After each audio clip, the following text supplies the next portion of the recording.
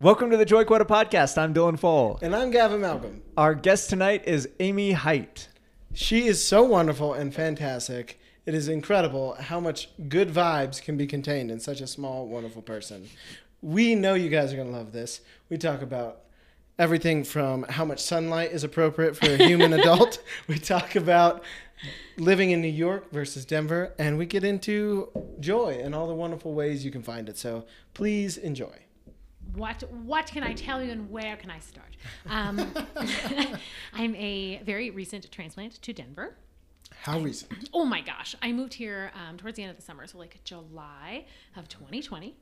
I moved from New York, and it was entirely pandemic related. So I didn't know that. Oh, absolutely. So the pandemic was like, hey, were you thinking of making a life change? Let me just force that. And so that has occurred, which has worked out in so many ways. I'm really happy to be here, and it's just such a beautiful spot to be in. Where'd you move from? From New York. Like New York City. New York City, like Washington real deal, Heights, yeah. the George Washington Bridge. Like wow. there we were, and now there we are not, which is so much better. Yeah. New York is a really interesting place to live, and I feel like there are so many opinions about the experience of living there. Like there's people who love it, and it's totally their jam. There are a lot of reasons to live there, and then also a lot of reasons to be like, I cannot do this anymore. It's a very challenging place, and I think that totally works for some people, and I am a mountain person, so it did not work for me. And Where are you from originally? Outside of Toronto. What? I know. So I'm an immigrant in like the most mild sense of the word. So I moved to America in 2012. I grew up outside of Toronto, but I moved to Vancouver for university and then stayed there for a few years after that. So that was maybe apart from Denver, the best move I've ever made. I was going to say, I feel like then Colorado probably feels very much like home. 1000%. It feels so familiar and so good. And that was part of the reason for moving here, was just that like it's beautiful, it's outdoorsy. Colorado generally sort of just feels like Canada shrunk down. Like a lot of the things that are here and a lot of the way that like people are, at least in Denver, are like, it's just so chill and so welcoming, and it feels like very homey. And so coming back to a place that has mountains has been just wonderful and good for my brain. And also you can see the sky, which doesn't always happen in New York. Like I would go several days without really actually seeing the sky or the daylight. And that was hard. And is it just like smoggy, or like literally the buildings like it's mostly just the buildings. Yeah. Like really? You have to just like crank your neck back so hard to like look up and be like, am I still on a planet? I don't know. And then you are, but you're in New York. Whoa. And so that alone keeps me out. I notice a dramatic difference if I don't get enough sunlight. I'm part plant. What I do run you on know? photosynthesis. That actually sounds so right. I can see your little sprouts and they look nice. Yeah.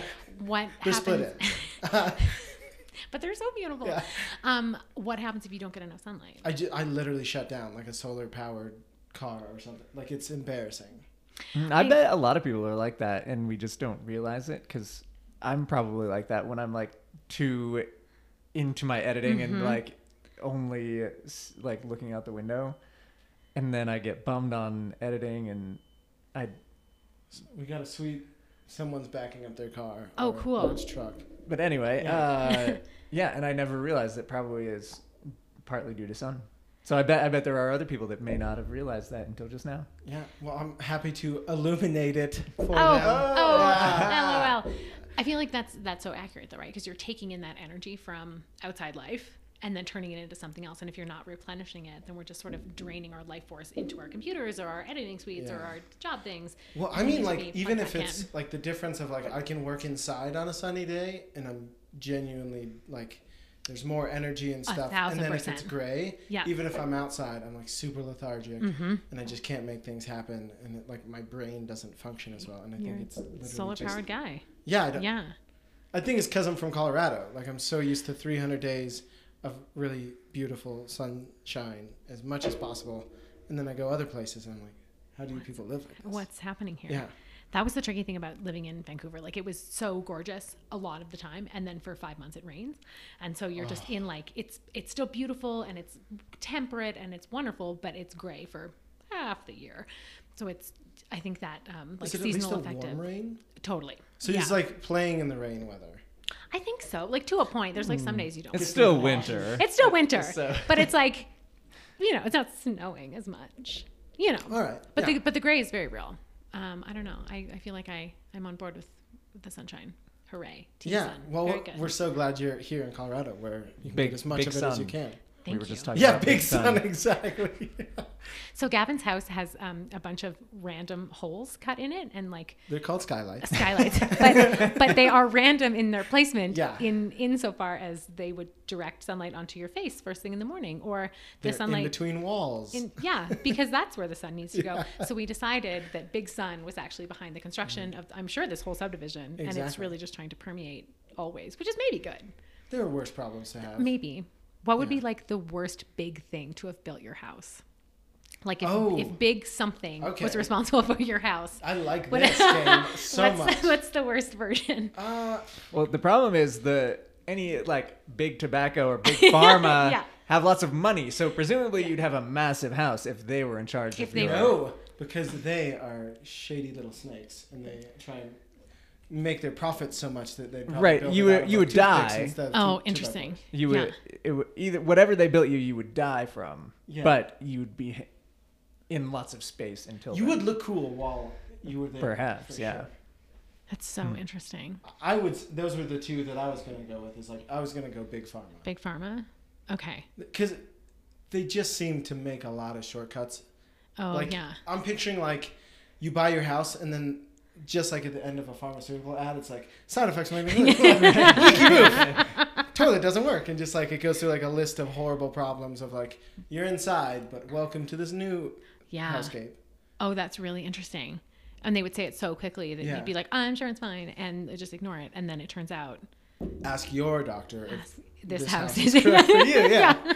But then they would like, sell you all of the things that you need to fix that Yeah, house. because they'd Oh. have like a roof repair kit. that Right, you because they buy. have the Like a pill for the supplement. side effects. Yeah, exactly. it's made by the same people. Uh-huh. You're so right. What if it was like big cockroach? Like if your house was built by a big cockroach, I'm into that. that would be okay. Yeah, I'm pro Okay. cockroach. They Okay. can beat the nuclear like Yeah. Holocaust. They are like Oh, at the end so- of days, there yeah, will be they're like just so sturdy and like hardy as a creature. I feel like they make a very good structure. Well, I don't know. Yeah, I don't know. Where do cockroaches live though? They live like in a Australia. very dark. No, I think they hate the light, right? So it would be very dark and Oh. Very dark. cave-like. Yeah, a little damp. Very. Yeah. valid. Wouldn't need a humidifier. That's a plus. No, that's pretty good. And you'd But always with have the sun, friends. with your sun Yeah. thing, it's yeah. probably not gonna work. Yeah. That is a pretty big deal breaker. Let's be honest. All right, guys. I'm looking for a house. Yeah. It can't be built by cockroaches. That's my one bugaboo. Oh no! Is this going to happen this whole time? Are we just going to keep illuminating and making bug jokes? And I just mean like your puns are just Yeah, Oh, I on wasn't point. kidding when I was joking around. It worked today. I was like, just so you know, release all expectations of what this is. There's no pressure. It's basically an hour and a half of free association. There's like no an improv structure. game. Yeah. I'm delighted. No, I'm pleased. Thanks for letting me come play. Yeah. Well, continue your story. So you moved to New York, and then Yeah. you just recently moved here to Colorado. Yeah. What brought you here? The pandemic. So the thing that I did as a job isn't a job right now or possibly ever again. It's hard to know.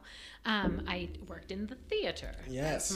as my vocation since college, and that's not a thing we do anymore because it involves the gathering of the people and the spitting on the others. So Yes. we're not doing that, which is unfortunate, but. It was, I feel very lucky to have gotten to do it for a job for as long as I did. It was very interesting and cool and sparkly and also like sometimes very not sparkly. The first day that I was working on the Broadway, I showed up at work and they were showing me around and I was like, great, good to know where all the things are. And on that very day, all of the showers backed up with sewage. And I was like, oh, it's so magical here. Like, Yay, the big city. the big city. I made it and I work on Broadway and the theater's filling up with sewage. Okay, neat. So that was, it was always like very much a mix of that. And I feel like that is quintessentially New York. Like, oh, it's like sparkly and cool and exciting. And also like there's probably feces somewhere and you just have to like be very careful. To me, yeah. I feel like I've never thought of New York City as like this big sparkly city. It definitely has. I picture that. like It this definitely is has where like you both. go Okay. if you want to like get in a knife fight. I mean, I think maybe in the 70s. I think it's like a little bit less knife fighty now. But it's just like, it's very commercial and it's very, you know, it's very cool. Like there's wonderful arts and culture and food and like every kind of human you could ever hope to meet or encounter. Like they live there, and that it was wonderful and cool. And, it just felt like a really like interesting place to be. I think the tricky thing is, that there are so many people in such a small space. So you have this like 13-mile long island, and then, you know, the, boroughs off to the sides, and it's just like millions of people in not a huge space. And it used to feel like being in a hamster cage, where like there's just too many hamsters in this cage, and then the hamsters all go crazy because they don't have enough room, and now they're all killing each other. But like everybody was just, you know, it puts you very much in like survival-y mode, I think, just because it's so intense. But there are also like some very cool redeeming things about it, and I feel very lucky to have been able to live there. So, well, and I feel like you probably keep a way cooler head under pressure than like someone who lives in Colorado their whole life, and like they never have had to like make eye contact with a crazy person on a subway while they're being like smushed up against the door, and then just like pretend I'm not here, and just like get through it because you have 2 more stops. Like that is so real. Like I remember as a kid being like weirded out by the light rail because there was like someone else on the entire car with me, and I was like, this is weird. This is not like being in my car at all, where I'm alone. Yeah. I feel like that's very real. Like you learn how to interact with people differently, and just how to like coexist in a space, and like what are the rules of the sidewalk, or what are not the rules of the sidewalk. The rules of the sidewalk is you get a half. You get the right half. That is correct. And if you are of any other opinion, you are wrong, and you don't get to use sidewalks anymore. You have to walk on the street. You have to. Good luck. Also very dangerous. Cool. Yeah. Yep. No, that's real. I think there's definitely like a certain amount of like resilience that comes out of living in any place that is really intense or really busy or really full. Like you just, I don't know, I feel like the brain does a very good job of filtering out like what is important and what is a threat, and then what is nothing or what is noise. Yeah. So it's interesting living here now. Like I live on South Broadway in the city. And I've had like some people come visit, and they're like, "Oh my God, you live on South Broadway? Like, is it so loud?" I'm like, "No, it's so like I face South Broadway. Like, I see the Sprouts at like Broadway and Mississippi. Like, it's right there in that like busy intersection." And I'm like, "No, this is so peaceful because I'm used to." And you're also like 2 blocks off of the highway itself too. Oh like, yeah, you're like the busiest. It's pretty busy. I hear nothing, and it's wonderful because I think I'm used to a certain level of like intensity, and so. That's also been interesting to translate to work and to basically everything here, that like even on like the most insane day at work, and like we have some days, as you know, that are like pretty intense and crazy, and there are like high stakes things happening. I have yet to have a day here in my entire Denver experience that feels moderately as intense as anything like in New York. And I think my nervous system for so many reasons is like, oh, I'm so happy. Thank you. So it's just interesting. Like it's a different level of intensity, and I think like probably everybody here is going to live way longer because just everything is just like a little bit calmer. That doesn't mean that people aren't working hard and people aren't focused, but there's just like a level of mayhem that is not a part of the day generally. So that's kind of good. Also, like not taking the subway is maybe the best thing that has ever happened to me. Did you know that? I didn't know. I'm so excited to find out. Yeah. Okay. So things you should know. Yes. I have an Instagram account that I have not contributed to since leaving New York. However, it is called Rage Poems. And I used to sit on the subway and compose my rage poems so that I didn't punch anybody, because like the experience of being on public transit, it was so banana pants. Oh, he's getting the phone, everyone. Yes, we're read some rage poems. We're going to read some rage poems. So I had to do this as like a therapeutic experience to like get through my commute every day. What a lovely thought, by the way. Massive kudos. Thank you. What a great, like, like that's, it's maybe not a win-win, but it's definitely not a win-lose. Like, nobody gets hurt. You get to be creative. Yep. And fantasized rage and like violence is always funnier and like better than like when you're like, man, you're like, oh, it'd be so good to like punch the wall, and then you don't, but like you still get the like release. Just like versus a if moving you punch of the wall, now you have to fix the wall. And like, your hand. Yeah. So like nothing and no one was harmed in the making of the rage poems, and I felt better, and like I think they're funny, so here we are. But the experience of not having to do that every day, A+. And did you know that when you have a car, like as an adult person new to Colorado, I spent a lot of time on the train. So much time. Finish your story, and then we're gonna have you read a couple. Okie doke. So what I didn't know. All right, 55. That's not. It's not like It's not so many. There It are looks like a probably- lot when you're scrolling. There's like That is probably 55 more another poems than I've ever made. ever. Okay, So- we're gonna like start a poem challenge. I still have a bunch on my phone that are not on there, Yeah. but now it just feels like too belated to post them. But there's probably 100 more poems on my phone. Anyways. My own like well-being. But as an adult person, Yes. I have only lived in cities and I have never had a car. And so I moved here and I bought a car. And as it turns Wait, out, what? I know. How old were you when you purchased your first set of wheels? 32. What? Yeah. How old were you when you got driver's license? 16. Okay, because I've met some people where they're just like, I I'm not just even didn't getting do a it. license, and I'm like, come on. Get a license. Yeah, Okay. it's helpful. So- That's all good. Just it's interesting as an adult person to have purchased this car and then to be like, oh, did you know you can drive to the grocery store and then you get your groceries and then you put them in the back of your car and then you drive them home. It is a 'Cause, miracle. you have to like. It is it is so great. Wow. Yeah, and I take that for granted. Yep. For sure, yeah. Yep. bonus, if you don't want to bring them inside, you don't have to. You can leave them in the car. You can leave all the toilet paper you just bought at Target in the car. Yeah. You don't have to bring it in. It can just stay in the car. You can't do that if it's a subway. You can't leave anything in the subway. And then also you have to carry it in the subway. And you have to then like make these And it value has to be assessments. only so much that you can carry on your person. Yeah. And still defend yourself. Defend yourself. Yeah. In Yeah. a subway type scenario. Like rarely is the subway like dangerous. It's mostly just crowded and annoying. So if you have 18 bags, one, you're that jerk with 18 bags. And two, now you have to carry all this stuff 16 blocks to your apartment. So you have to make the value assess of like, do I The want... nearest spot from the subway was 16 blocks. No, I never lived that far from Oh, the okay. subway. No, but is like, that even as- an option? Often, Oh, yes. yeah, I think of there's a course. ton of people who... Because Yeah. it only goes like certain directions. Yeah. Oh my.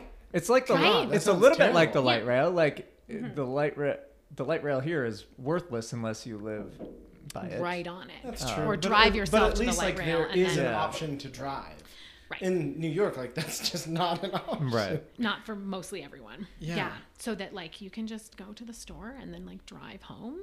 Wow. It's so happy great. for you. Oh my gosh, thank you so much. I'm a change. Did you planner. realize that and then intentionally go buy a bunch of really big items? I mean- like big like body pillows and like really obnoxious, obtrusive like I bought a random end table just because I because. needed to use my car.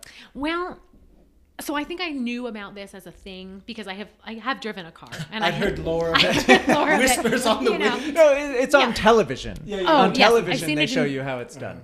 with the car and the transporting of the 90210, things. yeah. What I did purchase that was quite an adventure was this like lamp from World Market. Also Yeah. a new find. World Market turns out is Yeah. not sponsoring It's this like- podcast, but I love it so much. It's like if IKEA wanted to impress your parents. yes. Oh Is my God, really it's what so- it is. They should 'Cause put that it's on the sign. It's not like that much better than IKEA. No, but it's In great. fact, some of the furniture is probably worse, but it Yeah. looks so fancy. Oh yeah. Yeah. And like their candles and their stuff is just Yeah. it's very good there. It's very good. They had this like beautiful lamp that was probably like it was a weird big curvy shape. And this is an audio medium, so I can't demonstrate it for you, but it had the base and then this like big curvy loopy thing that I bet to like measure the full like ground plan footprint that this There would it cover. is. There it is. You're a builder now. We went on a journey. Was probably like 4.5 feet, but it was unwieldy. And they were like, we're going to sell you the floor model. And I was like, sure, that's cool.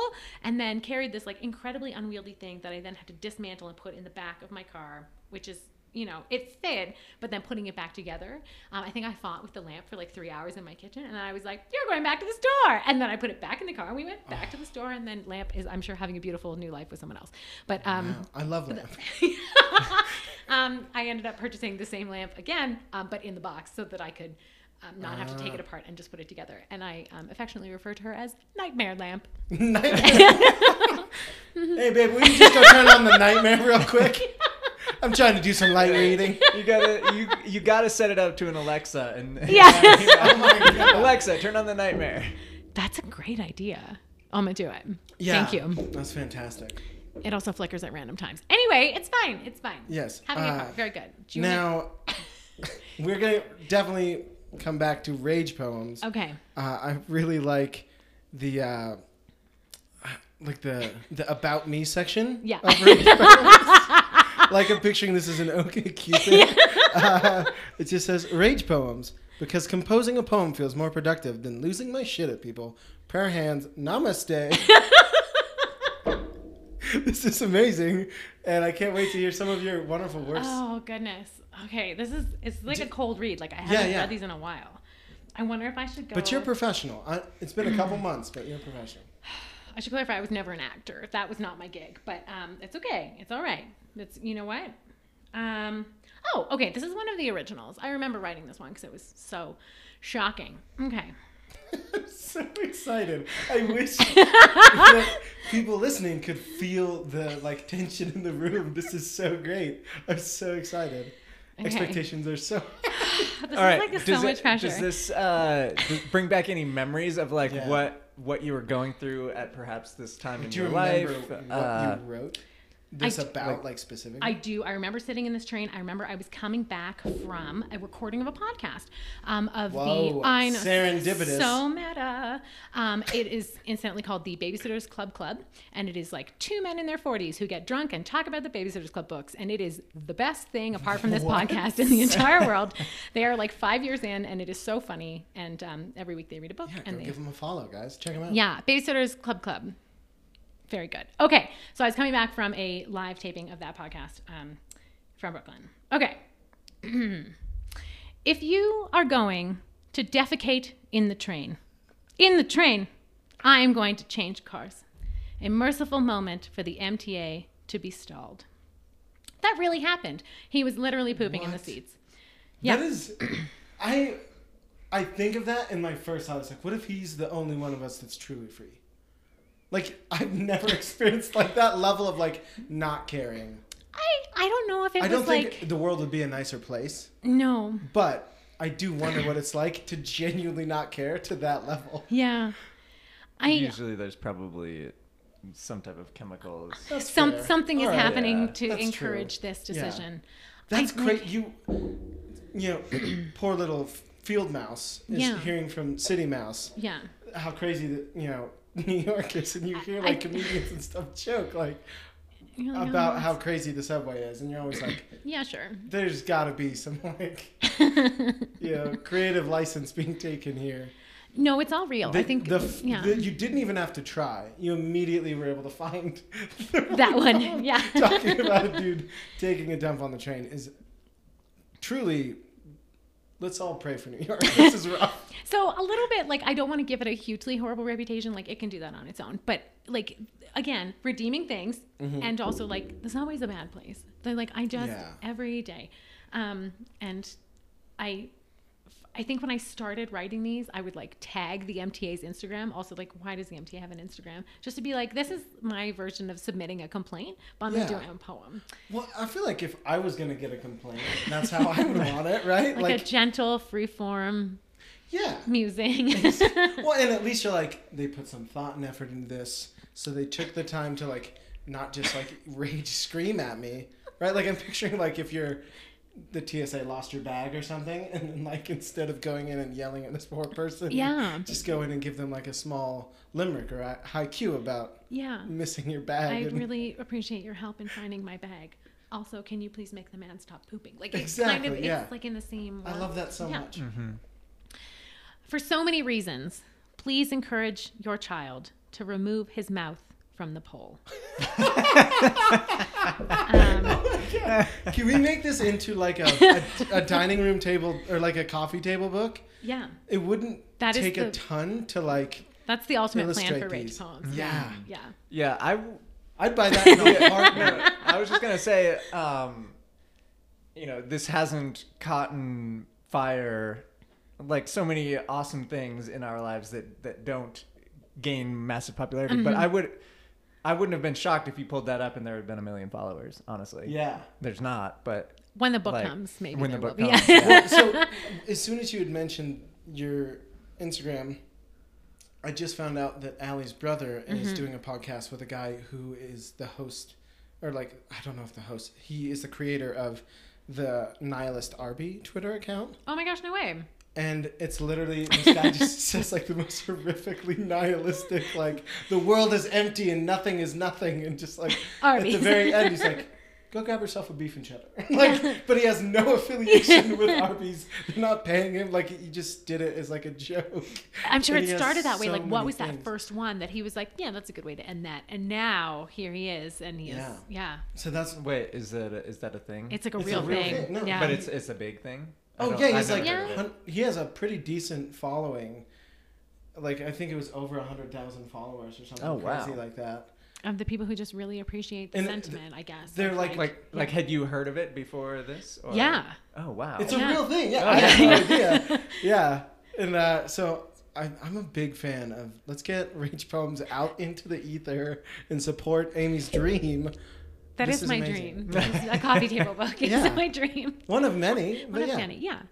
Do you want me, I'll give you I one don't, more. I don't. Yeah, they make poetry books. Like Oh, that's yeah. a thing I that actually know that a friend exists who in real published a real poetry book with like, Whoa. like it was like something she'd been working on for like 8 years, and it's like this volume of her God. soul, like a real poetry book That's legit. that she actually got like legitimately published. Good for her. I feel like that's very Yeah. hard to do, especially with poetry. Like, it's really, it's niche. It's not a hot market. It's not a hard market. Like, I think there are the people who like really love the poetry and are like into it and of that world, and it's beautiful and good, but it's itty bitty. Yeah. Yeah. Interesting. life. Yeah, I She was did it, though. published when I believe What? it was in 5th grade. Excellent. So they had it. I'm When just you now speak- learning this. Yeah, Really? yeah. It was something like Swinging Sally, but it was in an anthology, like Yep. of like. But they Anthology? really, I mean, Like a it was collection? word that I'm a collection. Oh. of lots. Uh, So they Context, probably Gavin. so here, which when you mentioned it struck in my mind for the first time in I don't even know 25 years, that it's all a business. Like there's no market for this. Nobody is buying this except for the parents of the Yep. people. Yep. And my parents bought 2, and they probably charged them like $50 because it's a massive book. But you do that for 1,000 kids. There you go. And of course, your kid is public or is in this book. You're gonna buy it. So there's 1,000 people buying 1 or 2 or more, maybe even more for $50. Yeah. It's not a bad business. It's not a bad and this is the business. first time I realized that 25 years later that it was specifically for that. I mean, I imagine also too to give you as like a young author the experience of being published, and As that's a like, young author. you know, like I feel like that's a I very mean- formative thing to have happen, and then it's very encouraging because you're like, oh, like maybe I have a thing that could be nurtured, and I don't know. Yeah, I wish I had it here. I would read it. I I would be know. a part of the reading of the poem. I feel like that's gonna have to happen. For sure do have technically a notebook of poems in the I might. Okay. I could have thrown it away because I can't imagine why I would keep it. But I did Posterity. have like an entire spiral bound notebook because we had to write poems for English class. Yeah. And my teacher kept telling me they were good. Yeah. And so I bet they just were. kept it as like a book of affirmation where I'm like, every time I see that book, I'm like, remember that time an authority figure said you were great? Keep up the good work. And then I just go on with my life. I think that's so beautiful. My life is constantly reaffirming how great I am, which has led to other problems. But they're Interesting. different problems than most other people's problems. That is very fascinating. Your life is constantly reaffirming. Like all How I it's do mirror. is like I've lowered the bar for what I'll pat myself on the back for. Okay. So low that my whole day I'm just like, God, you're fucking nailing it. Like the whole time in my head. Is that a bad thing though? Like I feel like is that maybe not like a really motivating I don't thing? think it's terrible. I think I've maybe convinced myself I'm far more impressive and awesome than I actually am. Like one of the Interesting. things that Allie does best is she really takes me down a notch or two, and it's one of my favorite things. Love She'll her. just like call me out in public in front of people when like she knows it'll hurt. And it's so funny. Is it though? It's so, but it's because I've earned it. Like I'll Okay. be sitting there telling everyone how wonderful I am, and she's like, "Really though, Copernicus?" Like Okay. whatever it is, and she'll just like say something that lets everyone know, like, remember, he's full of shit. He's just living in this little world inside of his head where he's so great. Here's an alternative thought. Is there a world where your life, your life itself and not you, is actually reaffirming that you are like on the right path and doing the right thing and that you are I would like to think so. Yeah, Okay. I mean, that's kind of what I'm saying. It's like, okay. so Allie and I, we talk about an upward spiral. Everyone's worried about downward spirals. Like Yeah. they stub their toe first thing in the morning and they're like, uh-oh. Day's over. My day's gonna spiral out of Yeah. control from here. I like will wake up and then I'll throw my toothpaste as high as I can in the bathroom because it's got a really tall ceiling. And if it flips exactly and I catch it like a ninja, I'm like, hell yeah, today's gonna rule. You know, like What I happens just if it lower. hits the floor? Then I just throw it again until I catch it great. Perfect. Like There's a guy I follow on Instagram called Charlie Rocket, I think. What a great name. That's a great name. His thing is winning streak. And so just like anytime anything good happens, you just go winning streak. And, Oh my God, and I then love that so much. That's upward spiral for sure. Yeah. Same exact thing. Yeah. There's so much power in like what you're paying attention to. And so if you're like looking for the things that are going well, you will keep seeing them. And if you're looking for the things that are shitty and bad, like you will absolutely see those. But if you're trying to pay attention to like, I just sat in that chair so well, and I like definitely just took a drink You're of that making without fun like. of me, but I 100% No, but give I'm myself actually the biggest kudos. I'm for stuff actually like that. not making fun of you at all. Like I'm entirely serious that like if you are throughout the day just being like things continue to go well, like you'll keep seeing the things that are going well, and that's just so much more buoying than like that went wrong and like that person sucks and this is all hard. And when if you keep track of all these little tiny itty bitty wins, yeah, when something inevitably does go wrong, yeah, you're like, that was that one thing today, like whatever, who cares? And even if it was like, I got in a car crash, you're like, I still had 100 other wins today, you know, like. And it kind of like balances it all out. Yeah. So I think I just come in a little too like self-assured. I think a little bit of like, yeah, I think it's important to like keep yourself in check a little bit. Okay. Versus like, I mean, it's also just like part of my personality in general. Is like I'm a very extroverted person and loud, and so like if I am convinced I'm so great, I just kind of like take over a space with my energy. Versus if I'm like, what if I let other people talk too? That'd be great. They probably have ideas. Speaking of that, I would like to hear, what an interesting awareness to have. Yeah, I would love to hear more about Amy's experience in the theater. Yes. We kind of really glossed over that when she mentioned it, and I think that would be a very interesting topic. Like, you're so sweet to ask. I'm so happy to talk about it. What a cool and interesting industry to work in. I've been feeling a little bit this week like I'm like, oh, I miss it. Like I'm aware of the days when I'm not in that energy, because it's a very specific, like, again, it's an intensity, but like a really positive one. And that like creative energy and like just like humans with like big personalities. Like you guys both have big personalities and you're fabulous and wonderful. And then when you put like 40 people who are you in a room, it's like, wow, like the electricity of that is really interesting. I feel very lucky that I got to do that as a job. Like they're setting up this week for the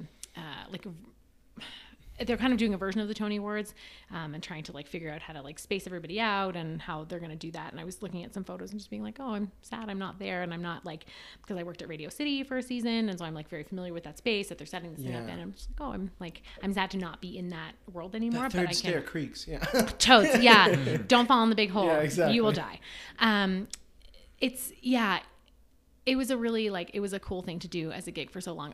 I started in university as a performer, thinking like that would be the track that I would go on, and then very quickly realized that I'm like way too controlling, and I can't sit around and like wait to be told what to do. And I worked with a really good stage manager who like, she was on her shit and like knew everything all the time and had the plan and had the schedule and was the one just like making sure that everything was running smoothly. And I was like, oh no, well that's actually what I do. Like that's a much better use of my skills. And I still get to be in the space and still get to do that. So I ended up just like shifting the direction of my degree. What a lovely thing. I feel like most people get so like, especially like a performer would be like someone who's got this like very vivid, intense, specific, clear, like this is what I'm supposed to be. This is what I want to do. And like, I feel like that's a really special thing that you were able to see that small little shift and be like, that's better. Especially in something That's like acting, where like to be an actor, you're kind of like, oh, it's all about me, and then to shift that, okay, it's not all about me. But that decision was kind of all about. Well, no, it's just using your natural skills. Like Allie is looking for a new job currently, and we went through this very in-depth personality profile, and she's reading all these things, and she's like upset to some degree that like they don't line up with whatever her like blueprint of what she wanted to be was. And I'm like, that sounds like us, like everything that they were saying. I was like, it might not be that thing, but that is a super good skill set to have. Yeah. I don't have any of those skill sets. And like, if I was an employer, I would pick you over me every time because you have like the tenacity to deal with a long project versus by the end of the day, if I'm not on the next thing, I'm going to be upset. You know, so like, Yeah. But that's also good awareness to, like, for you to have. self-aware and know like, oh, that's actually what I want. And what a blessing that your stage manager was like there. Do you still talk? No, I don't think I've been in touch with her like probably since just after college. But she was definitely like a very formative influence in like that decision. And then all the stage managers that I worked with right after that, like to essentially to like become a professional stage manager, you apprentice to join the union. So you have to do a certain number of shows and get a certain number of credits in order to like be a full member. So Dylan, I think similar to your point of like seeing what the version of not the spotlight person, but like who all is holding a thing all together behind the scenes is like pretty magical. And to see like what are the personalities that kind of hold that together was really informative, because like you go see a play and you see the like, you know, 8 to 70 people who are on stage, like whatever that is. And like, that's who you see. Sometimes you see the orchestra, so it's like another 30 people. But then there's another like several dozen people who you don't see, who are like keeping the thing together and, you know, like running basically all of the elements that you are like not meant to. If they do their job well, you never know what happened. Exactly. Yeah. So it was just to your point, like personality wise, it's a different human. I think it doesn't have to be like entirely different. And it's not that there's not overlap, but I think there's someone who's very well suited to being a performer, and that is exactly what they should be doing. And like, that is the person that people should want to watch. And then there's a whole other group of personalities who like should be running the automation and should be being stage managers and being directors. And like, I don't know, I think it's really cool to see how theater takes shape in that way, because it requires so many different humans like coalescing. And like, there is no deadline more fixed than opening night. Like, the tickets have been sold, the thing is happening. So like, it's high pressure, high results. High pressure. That. It's so real. And often like your rehearsal period is 3.5 weeks, and like, then congratulations, you have an audience. So like, everybody put on your like big kid pants, and like, we're going to make the thing because the people are coming. So that was a cool change. And like the pressure of that was always like really interesting and good, because it is like, it moves really quickly and you have to be paying attention and be on your shit. And I enjoyed that a lot. I got to work on some like big things that were like very cool, and then some small things that were like really beautiful and touching and interesting, and kind of the whole like spectrum of things. So yeah, it's a cool little world, and maybe one day it will come back. We'll see. It will, for sure. It will come back. Yeah. No, it's super interesting. So I was curious, like the process of like deciding that you wanted to be a stage manager, but it sounds like there's a pretty direct path. Like, you apprentice and then you just become it. So a little bit, it's fairly straightforward. Yeah. Like you can get a degree or not. Like, there are lots of stage managers who didn't go to school for it, and just started working. Like, basically, if you start as like a production assistant or as like the person who makes the coffee, like that's your way in. And then you kind of start to like see how things work, and how, there's a lot of structure that is consistent across shows. Like, obviously different depending on like the type of show you're doing, but kind of how things roll out, and like how the hierarchy works, and like a little bit who you can speak to and who you shouldn't speak to, and like those sorts of things, how the communications work. You learn that by being in it. So you can have the degree and get into that, or you can kind of like start as like the baby at the like bottom of the totem hierarchy, and move your way up. So it's I don't know, very much like a learn by doing kind of situation. And also because every project is different, you're very much just like learning on your feet to sort that out. So I went to university for 4 years, and then I was very lucky to get an apprenticeship right away. Like, I graduated in May and started apprenticing in September. Is that not normal? It was, I think I just lucked out. Like, I had a good interview with like a nice lady, and she was awesome. And I ended up doing 4 of my 6 apprenticeships with her, and she was just she was the best. I'm assuming like 4 of 6 shows. right? Like, Yeah. it's not like years, it's by shows and like stuff. Correct. Yeah. So I got into the union after 2.5 years, which is also very, very fast. Like usually you can bank on like, oh, I will get one credit per year for 6 years. And then in the meantime, credit like a full show? Yeah. There's like a certain parameters that they set around it based on like how long does the show run for and like what are your responsibilities? How many players? Correct. Yeah. How big is the theater? Like that kind of stuff. So not everything counts as a credit, but once you have them, then you're in the union and then you can like work on more and bigger things. That was really helpful for me when I moved here because there's like Canadian Equity is the Canadian Actor and Stage Manager Union, and then American Actors Equity is the American version, and they have like a reciprocal deal. So if you're a member of one and you have work authorization to be in the other country, you can be like, hey, can I join your union? And they're like, cool, give us your money, and then you're in the union. So that it just makes it a little bit easier to like work on, especially bigger things. I think like with any job, if you wanted to consistently do like non-union work, don't join the union because it will limit you and then you can't do other stuff. But I think what I was really interested in doing was working on like the big things. So yeah, that checks out. Yeah, that checks out. You know, like if you're gonna do the we were just talking earlier. You're not interested unless excellence is the only outcome. Right. Well, as Dylan and I were discussing, if we're not good at it, we're not doing it. So that's not fun. Like, oh my gosh, can I tell you, this past weekend I tried fat tire biking in the snow. And I definitely had like a little toddler meltdown in the middle of it where I was like, I am a good cyclist and I cannot do this and this is stupid. And I was like, no, you will figure it out. And I am a competent biker. Like I do this as a racing thing on a road bike on skinny tires on a road. Yeah, you're a triathlete. Like, yes, sir. This should not be a problem. It should not be a problem, but it was like incredibly upsetting to be like, why can I not keep this bike upright? And also like, I don't like falling. So, and then we have to just like, take a second and be like, what am I actually upset about? No one cares that I'm not good at this except for me. So it doesn't matter. And I have to like be the one to sort this out. And then we have a moment of growth and then we continue the biking and then we go, I'm a grown up. Okay. So yeah. Now I'm just on the edge of my seat. Yeah. What happened with the biking? Did you ever figure out what was going on? Oh yeah. It was just the snow was really deep and it's hard. So there were like, it was hard. Yeah. So we did like a 10-mile ride. And so like the first like 2.5 miles, neat. And then like kind of miles like 2.5 through 5, it was just like, wow, there is so much loose snow and the bike was not interested. And so I had a nice walk and I looked at the sky and I pushed my bike and I got a little arm workout and that was great. And then I got back on the bike and then I biked the rest of it. Wow. It was hard and it was great. I forget that other people bike to go a distance. Versus like that off a cliff. We like as a form of yeah. Not just a way to inevitably injure yourself. Is that not the purpose of biking? The inevitable injury? Very good. But it was good. It was, it's important to like try new things as a grown up and be bad at them.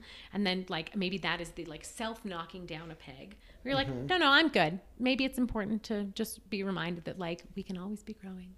We can always be like learning new things. We can always be falling off a bike and not hitting our heads and being very happy about that. In snow. That was a very merciful thing.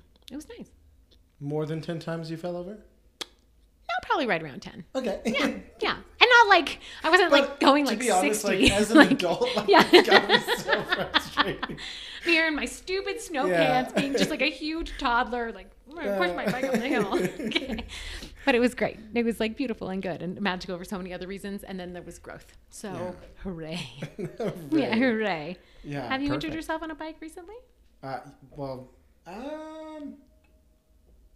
I've got my collarbone surgery that's healing up, but that wasn't from a recent injury. That was an old injury. Yeah. Okay. I don't think I've there was when was the time? Yeah, he landed on his head pretty good. Pretty aggressively. Do you wear a helmet? Yeah. Okay. Great. So I didn't as a kid, but I've grown and matured. Wow, so much growth here on this table. No, that was probably like the most recent time. But I fell on like a stuntman airbag, so like it was a bad fall. It was. You would have died if it was concrete. There's a good chance. Were you there for this? Pretty serious things would happen. There may or may not be a video floating around that you may or may not have shot. Yeah. Okay. No, I had my friend film it because I was really close to landing a backflip tail whip, which is something I've just always wanted to do. And this one, my shoulder came out of socket as I like left the ramp. So it just like rolled down the windows to my head from several.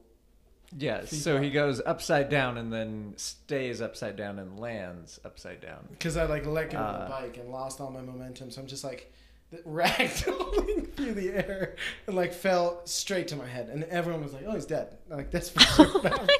And I get up and I'm like, "Guys, can you believe it? I'm still here." And, it's a miracle. Yeah. And they're all like, "Let's stop."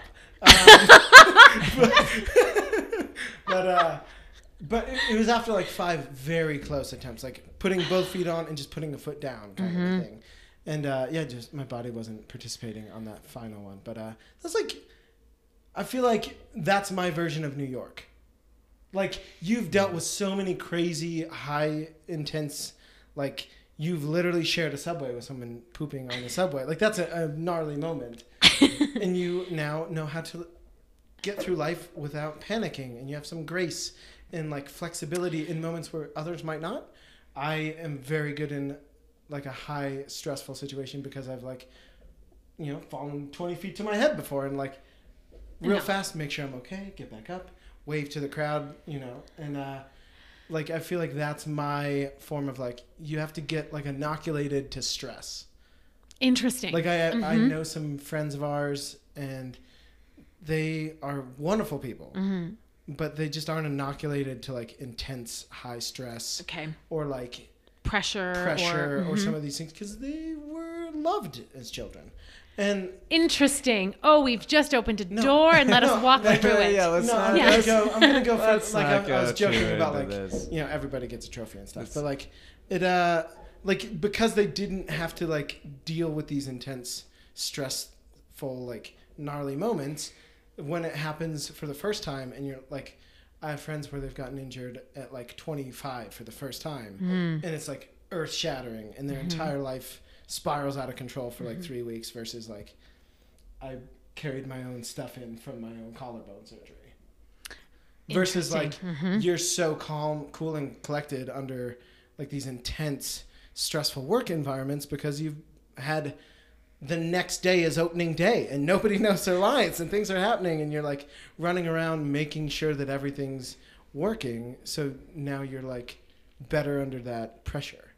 I think that's real. There's like that inoculation is definitely, that feels accurate of just like learning how to be in a situation that is like tense or stressful or uncomfortable or like any version of those things. Obviously, like there are extremes that I think like no one can ever plan or prepare for, and that like no one is expected to be like their best self in situations XYZ. But I think there's definitely something to be said for like doing that mental comparison of like, okay, this thing I'm experiencing right now, how does it compare to like the most stressful thing I can possibly imagine or that I have been through, or like what is the worst case scenario, and is this that? No. Okay, great. Or being in the situation where you're like, what is the worst case scenario? Oh, it's this. Oh, I'm literally living through what I would have previously said was the worst possible thing that could ever happen. And then you get to the other side of it and you're like, oh, okay. Somehow like we persevere. And like, it's really interesting, like how we can be so limited by what we feel we or other people are like capable of, that if we are tested as human beings, and I say this from like a position of like incredible privilege, that like the things that have been the hardest, like, the things that have been the hardest in my life that have been hard, like I recognize that like relative to being a refugee, relative to like war, famine, like there are so many things that are like, oh, that's actually like really terrible. But sometimes your phone doesn't work, and that's annoying. Or like people die, or like, things that are just like your conception of like what is the worst possible thing that could happen. And then it happens and you're like, okay, and now I'm standing on the other side of it.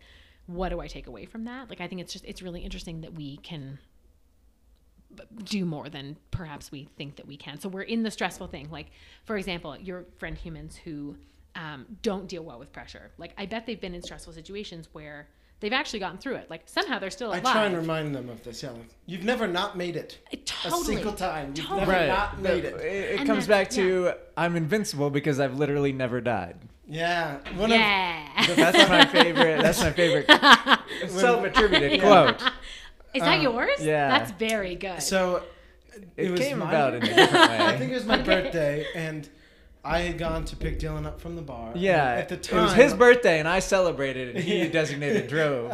and, I mean, friendship. yes. Yeah. And I, at the time, had a very fast Subaru with a roof rack and a bike on that roof rack. Okay. And Dylan rode home on the bicycle, theoretically. It's Allegedly. Allegedly, that's the word I was looking for. Yeah. And so... Like, sit. Okay, hold on. Paint he's this picture sitting for on a me. bike The on bike the is roof upright. of my Subaru while I drove home. Did you go under any bridges? That was my first thought. But I was like, okay. But that would have been hilarious. It would've been If I could have hilarious, like actually, yeah. Legend of Zorro, like Tonto, and like just like classic cartoon, like very slowly approached a bridge as he like panicked on my roof. That would have been great. Like a But- train and the kite. Yeah, and- exactly. Yeah. I Okay. probably would have deserved it. Well, he was very angry that I wasn't going faster. I was screaming, go 90, go 90. Yeah. I mean, we made it to several digits. And anyways, we get home my God. and we're Okay. like through the moon because we're boys and we're dumb. And Allie, she's like trying to love me. It's my birthday. And she's like, also, I'm so mad at you right now. You guys are idiots. And then she's like, Dylan, what are you thinking? And he just looks at her like... No, she was like, you could have died. And he just stares her like right down the barrel and just, I'm invincible. And she's like, Dylan, that's the dumbest thing I've ever heard. You're not invincible. I've not died yet.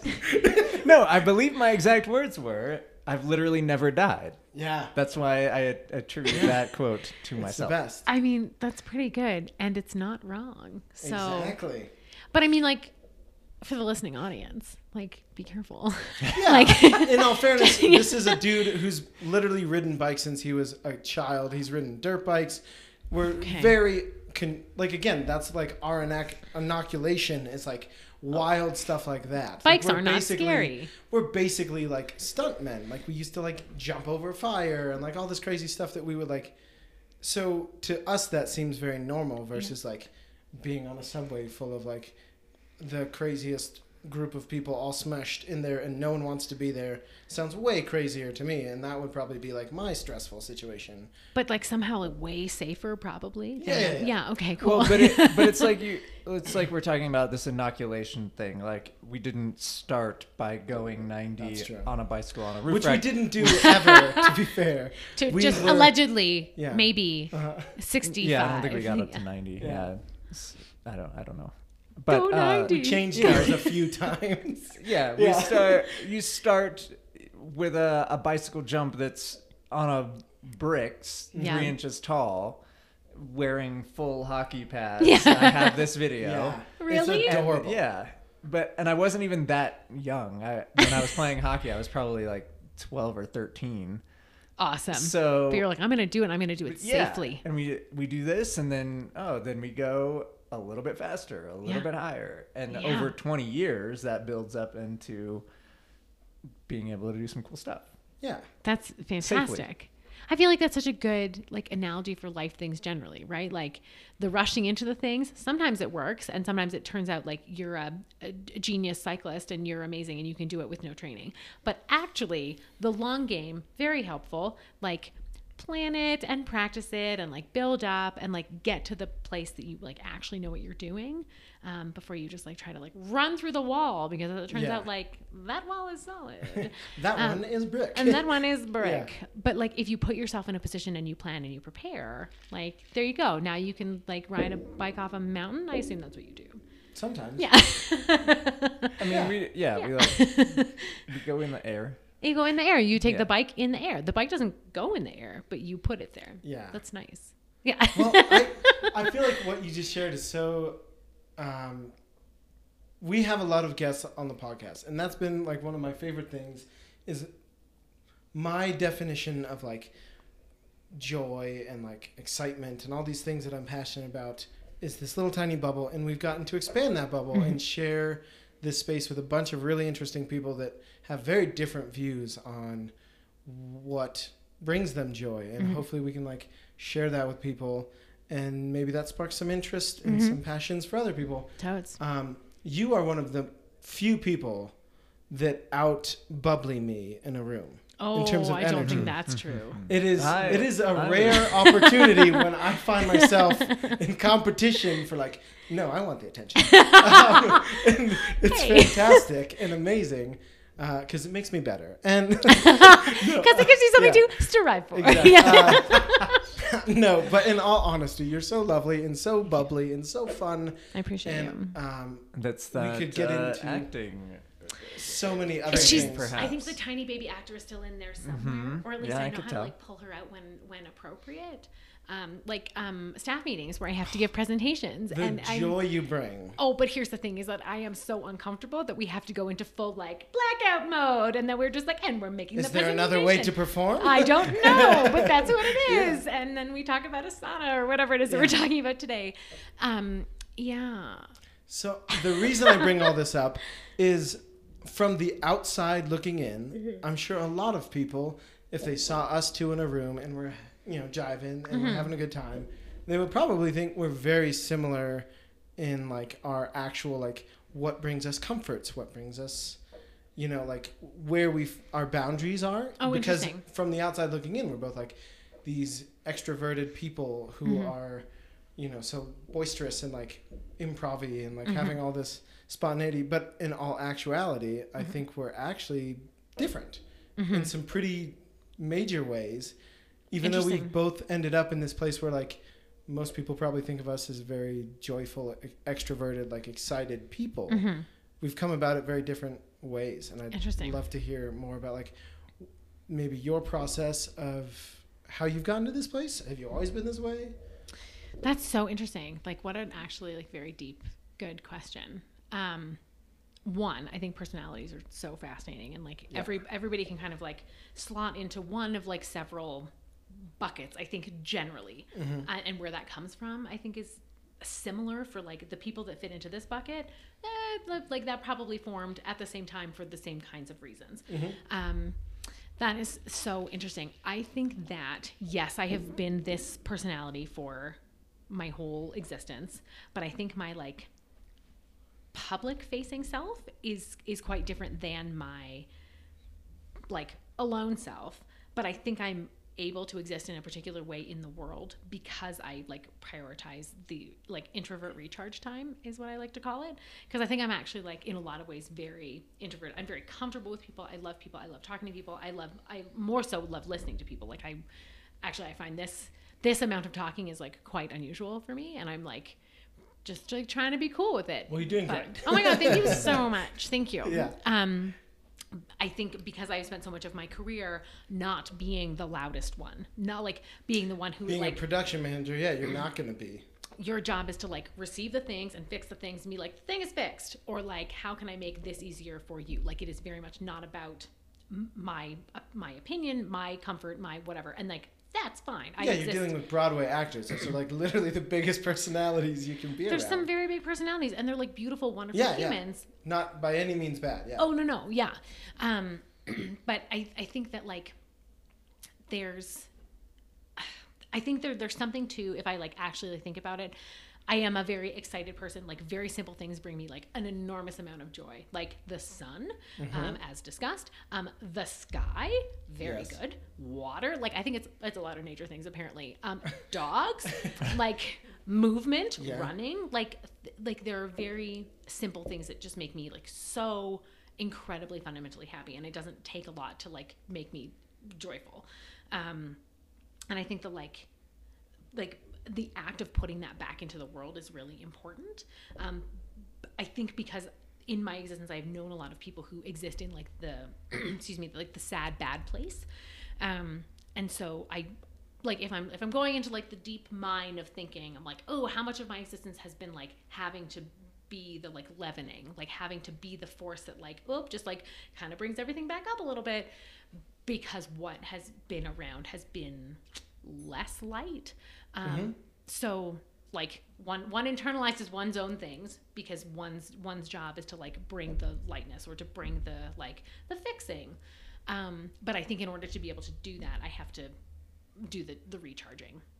So what also brings me joy. It sounds like what you're saying is like having time to take care of yourself as an introvert and have some like quality time with Amy, where it's just you and you get to kind of recharge your own batteries, is what allows you.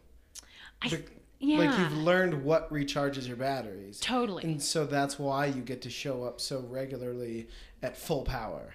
Versus most people may not actually know what charges their batteries. Right. Or they're like bummed that that's the thing that charges their batteries. I know so many people who are like, but I wish that's what charged my batteries. And you're like, oh, that's actually not the thing that's working unfortunately, for you. Yeah. That's not in the cards. Just enjoy whatever that brings you. If you lean into it, you'll at least have a full battery. And that might bring you to a new place. But and it often doesn't take a lot to do that recharging, I think. Like, it's, to your point, the case of figuring out what is it that recharges you. And it's not a lot. And then you show back up in the world in the way that you, like, want to be in the world or feel good being in the world. I think I would not enjoy showing up in the world, like, in a low energy, kind of downery, complainy, icky place. Like, obviously, RedT Homes are kind of complainy, but they're, like, more funny than complainy. Yeah, so, exactly. Or they're like very light for, like, going and addressing a very dark moment. My like, bitching about New York is, like, mostly in jest because also, like, I don't live there anymore. But I think, like, there's something to be said for identifying what it is that, like, makes you be a whole person. And if one of those things, if there's many, or if there's one thing that is missing and you're not showing up as your best self in the world, like, there's probably a reason. And so it's worth spending the time to be like, what do I need? Like, is it food? Is it water? Is it movement? Is it time with people? Is it time away from people? Do I need some sleep? Do I need less sleep? Like, what am I doing in my existence that are or that is helping me or not helping me, Totally. or how many, like, draining forces are there in my existence right now that are taking my energy away, and I'm also not able to replenish it quickly enough. So yeah, I don't know, I feel like very simple things bring me joy, and in order to show up in the world as as the human I want to be, I just have to constantly seek those out and just, like, make sure that that's, like, topped up. So well, I think that's an important part too, is now that you know what they are, I would be shocked if you don't voraciously defend getting what you need. And that's a really interesting because part that's of it, just I as think. important. Yeah. And I think a lot of humans, myself included, I think to a point, I think I've learned enough to be like, oh, no, I get to prioritize my own priorities. But it's often very hard to say, like, this is what I need. Like, I'm going to say no to this thing because it's actually really important that I do this. And being able to, like, set boundaries for yourself and, like, manage that on your own behalf, I guess, can be very tricky. And, like, obviously, like, I'm a person who does not have children. I have a dog. Like, I don't own my home. Like, I have so many things that are, like, actually not grown-up responsibilities that other adults my age have. So I definitely say that from a place of knowing that my responsibilities are mostly to myself, and then also not being shitty to my friends and my family. Like, that's, like, those are kind of my responsibilities, and, like, going to work. But I think there's something to be said for, like, as much as you can, defending the things that make you be a good human. Like, because I think my mom used to say, like, if mama ain't happy, ain't nobody happy, or something like that. And, it's like, so real. That's so real, because, like, nobody else is going to take care of that stuff for you. And if you want to be arriving in the world in a way, like, you have to just, like, make sure the things are in a place. So that's, like, are all the things in your house in exactly the right place that you need them to be in order to feel like a calm human? Like, I can't deal with clutter, so everything in my house has a very designated spot that it bees in. And then I walk in and I look at my house and I'm like, yes, everything is here. Great. And then I, like, don't have to have a meltdown about it. Yeah. So I think knowing that about myself and then not apologizing for it, so that if the people come into the home and they move the things, I'm like, that's actually not where that goes, and that has to be like, just okay. And then I don't have to be, like, stupid about it. So yeah, I think it's also just, like, owning our own weirdness and being like, sometimes I'm weird and it's fine. Yeah. I feel like that's pretty much what our entire purpose at the Quota Podcast is to hopefully get people to ask those questions of themselves and to, like, not be bummed that the thing that they need to recharge, or the thing that you described it so well of, I want to show up as this person.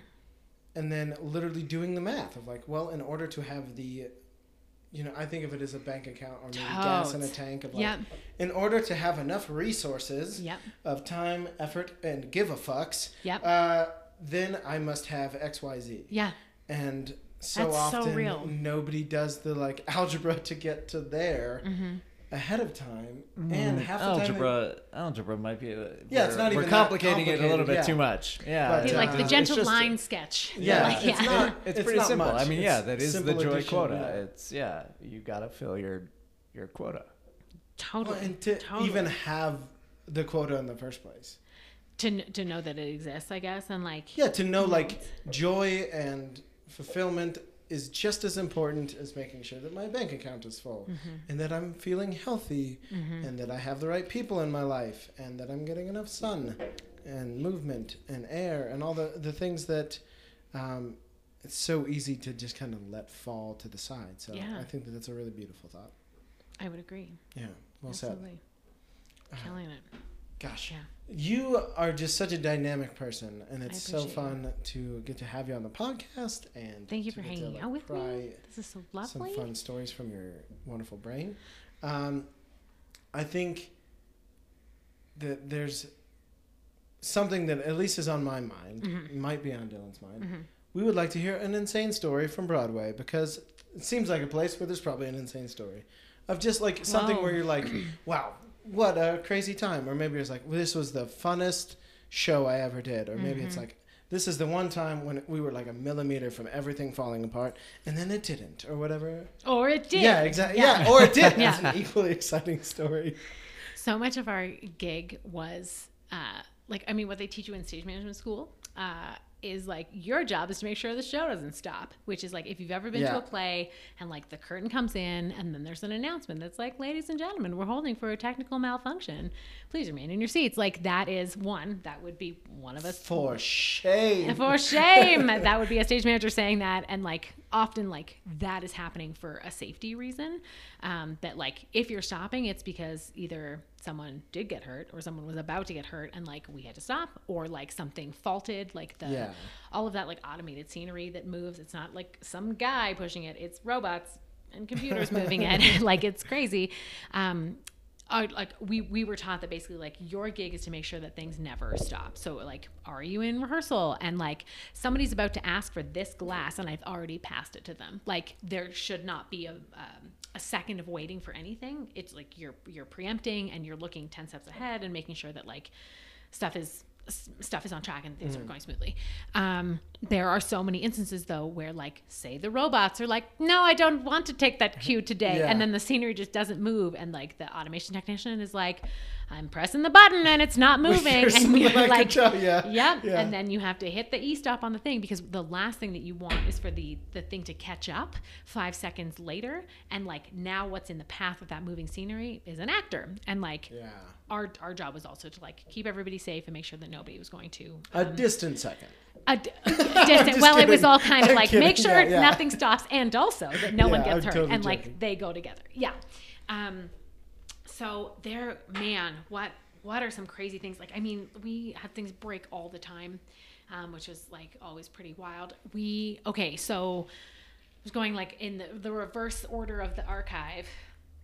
Oh, okay. I can go way back in the archive. Okay, like maybe the craziest thing that happened in my stage management career. And this, like, okay, I will preface this by saying, like, some crazy stuff happened. Like, some people fell off some things. Yeah. Some people fell into some things. And, like, I was working on a certain show at the Radio City Music Hall featuring a bunch of dancing girls who kick their feet to their faces. You might know it. It's the Rockettes. Yeah. And one of the, like, drapes was up in the air, like...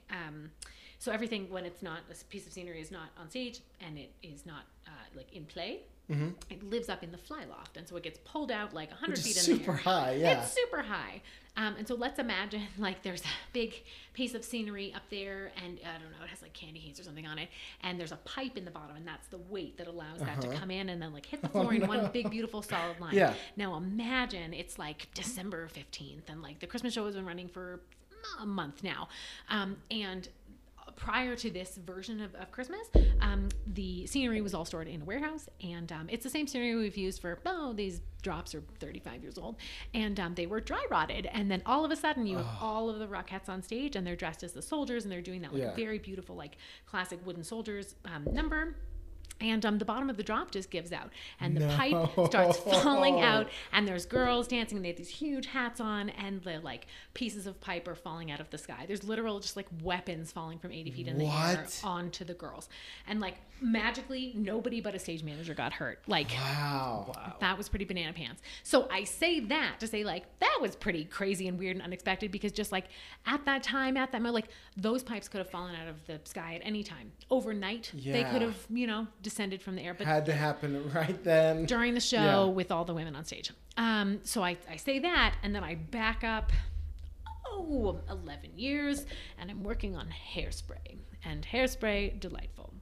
The only show I've ever seen on Broadway. No way. Very good. I didn't work on it on Broadway, however. Great show. That was one of the first ones. My mom took me to like the big theaters in Toronto that would get the tours. I think she took me there for like a Christmas present one year, and I was like, this is what I will do. I like cried through the whole thing. Like so formative, so beautiful. Like what a beautiful show. I was also like a very fat kid, so being like a show about a fat girl, like great, like delighted. And okay, so here we are. It's 2010, 2011. Okay. It's been a bit. And so here we're making Hairspray, and I'm standing in the wing, and I'm like, okay, neato, show's happening, it's all good. And the actor playing the mother, like it is a man playing the mom, starts wandering off the stage in the middle of the scene, and I was like, that's weird. Why is he coming over here? Like, is he okay? And he kind of was like wandering out into the wing, and I was like boop, boop, boop, what are you doing out here? And so he like then went back onto the stage. And then he like went up on a line, which is like where you forget what you're saying and you kind of like lose it. And then the next what a lovely term for such an intense moment. To like forget a line on Broadway. Oh, he just went up on a line. He went up on a line. It's fine. I was thinking of the line as in like like flying. A foy line? Yeah. We're not there yet. Hairspray. Yeah. No, I've never done that. Although I have worked on a lot of things with flying, and it's so scary. It's so scary. I hate it so much. Like I love it and it's wonderful, but like it's terrible. Yeah, as a stage manager, I'm sure things get very serious. With any amount of danger. Yeah. Turns out this like lovely actor was having a stroke. I was afraid of that. Yep. And then he wandered back out onto the stage, and then in the middle of a scene he was not in, he brought himself back up to like the deck level and then wandered out, and it was myself and another ASM on the other side, and we were like, something's going on with him. And the calling stage manager, who was the one essentially like air traffic controlling what was happening, she was like, neato, and she like had them bring in the curtain, and we called an ambulance, and then we closed the show for 4 days, and then we rehearsed somebody new to go into his role who had never done it. Like we didn't have understudies at this theater. So we brought in a new guy, and he learned the show in 3 days, and then on the 4th day we reopened with an audience, and that was really crazy. And I was still like, I was a baby stage manager. Like that I think was maybe my first full-time contract, like as a full union person. Talk about inoculation right there. Girl, you know what? You learn, and then you see that like, oh, like crazy things can happen, and like actually you can't prepare for any of it, because like who could have known that would happen? Yeah, of the many things that you can prepare for. Oh yeah. Yeah. Oh yeah. But there's like, I mean, like of all the examples of things to happen, like mine are pretty tame, and I feel very lucky for that. Like lots of show stops. And a lots dude of having a stroke on stage doesn't seem tame. He's okay though. Yeah. He's still okay now. That's my next question. Wow. Yeah. And he went back to acting? Yes, not that show. He didn't finish the run, but I think like the next season had more contracts, and wow. Yeah, just like really crazy. Amazing. Like I think that's like also a level of resilience to be like, well, I'm going to get back into the space where like a very scary bad thing happened. But that was the kind of stuff that we were dealing with. Also the stakes of what we were working on, and like how big things were and how like potentially dangerous things were. We're like, oh, you actually have to be on your game, or someone's going to lose a leg and they'll never dance again. Someone could literally fall and die off of or into anything. And so we did a lot of like yelling and big gesturing. So like my staff meeting voice, where I like talk about Asana or like whatever it is that we're doing, the same thing would be like, man, there's a hole over here, and if you walk in this direction, you will die. So don't do it. And it's like, you know, just trying to like keep it No one light. knows how real that is in the staff meeting, because we are in such a like naturally like real estate is such a blah thing. For, like everyone is so unimpressed with it, and I'm like, you guys, this is incredible. Yeah. Everything we're doing. Can you believe this? And then isn't that a Amy good comes energy to in, bring to it? and like the level of uncomfortability for everyone else in the room, like me and David, feeling great. We're like, yes, finally someone is on our level. And then everyone else is like, why is this chick so excited? Like, it's so phenomenal. But would you not rather listen to that than somebody agree. being like, okay, and then we're going to talk about the fitness challenge in like Yeah. a really kind of like way. Totally. Yeah. Well, and I think that's like, again, inoculation. Like, there's no cool way to be the person in charge. No. So Often being not. able to just sit with the fact that like that's off the top, like it's not It's already even weird. on Yeah. the table. It's already weird, so I might as well be showy. And Yeah.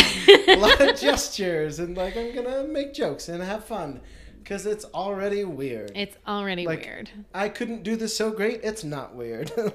That's so Yeah. accurate. But is that also not like true of life? So like let us just be That's in the like point, yeah. the weird version of like being a human and like this is all very strange. Like let's just live in like the higher, lighter version of it because like the alternative is really dark. Like Totally. the alternative of existing and like being a human and being in human interactions is like, oh, woof, so hard. So perhaps I instead, think about that all the time. yeah. Yeah, like how weird is it? Everything we do is like people is so weird. It's so weird. So when something weird happens, we're just like, yeah, that checks out. Yeah. Like 100%. That feels so right. Yeah. And like let us celebrate that it's like beautiful and weird because otherwise it's just kind of grim. Yeah. So yeah, I don't love that. Well, I mean, what a great thought. Yeah. Let's celebrate that it's kind of weird and beautiful. It's kind of weird. And just Yeah. live in that space. And live in that space. Yeah. I think it makes it a little easier. We just sort of submit to humanity. Be like, yeah, all right. Universe, what's next? Okay. Yeah. Yeah. Totally. Great. Yeah. Amy, you're the best. Thank you so much for joining I us. appreciate you both so much. Thank you Yeah. for hanging out with me. This is delightful. Absolutely. Well, we are reaching pumpkin hours, and so Pumpkin we would like to time. wrap up, but Great. we have a very, like we always ask this of everyone. Okay. It's not like, this is a very selfish question. This is just for you. Okay. It doesn't have to be a good piece of story. Okay. It doesn't have to be interesting. This Okay. is just for you. And we always like to end on, when you think of joy, what comes to mind? Or like, what is joy to you? Oh, that's so interesting. You said joy, and the first thing I pictured was like a lake and trees and a mountain, like immediately, Wow. which is really like interesting and I don't know, probably informative. That I think there's something about like there's like a safety in that also, like the outdoorsiness and the like access to. I don't know. I'm just imagining like, oh, am I like a cave lady? Like, what's so appealing about that? I'm like, oh, there's like sky and shelter and water and it's like calm and peaceful and there's like probably no predators. Like that's probably actually where that comes from. That, like, like the joyfulness is like the safety and the calm.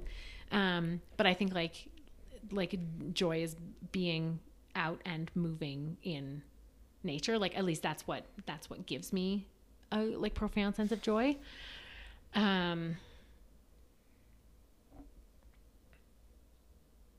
I don't know. Is there also maybe like a connection to being just like reassured that like things are in a good place and you're on the right path? Maybe my definition of joy is like comfort and calm and safety. Like as I'm digging this all up, it's like actually that like everything is okay and it is calm and safe and good.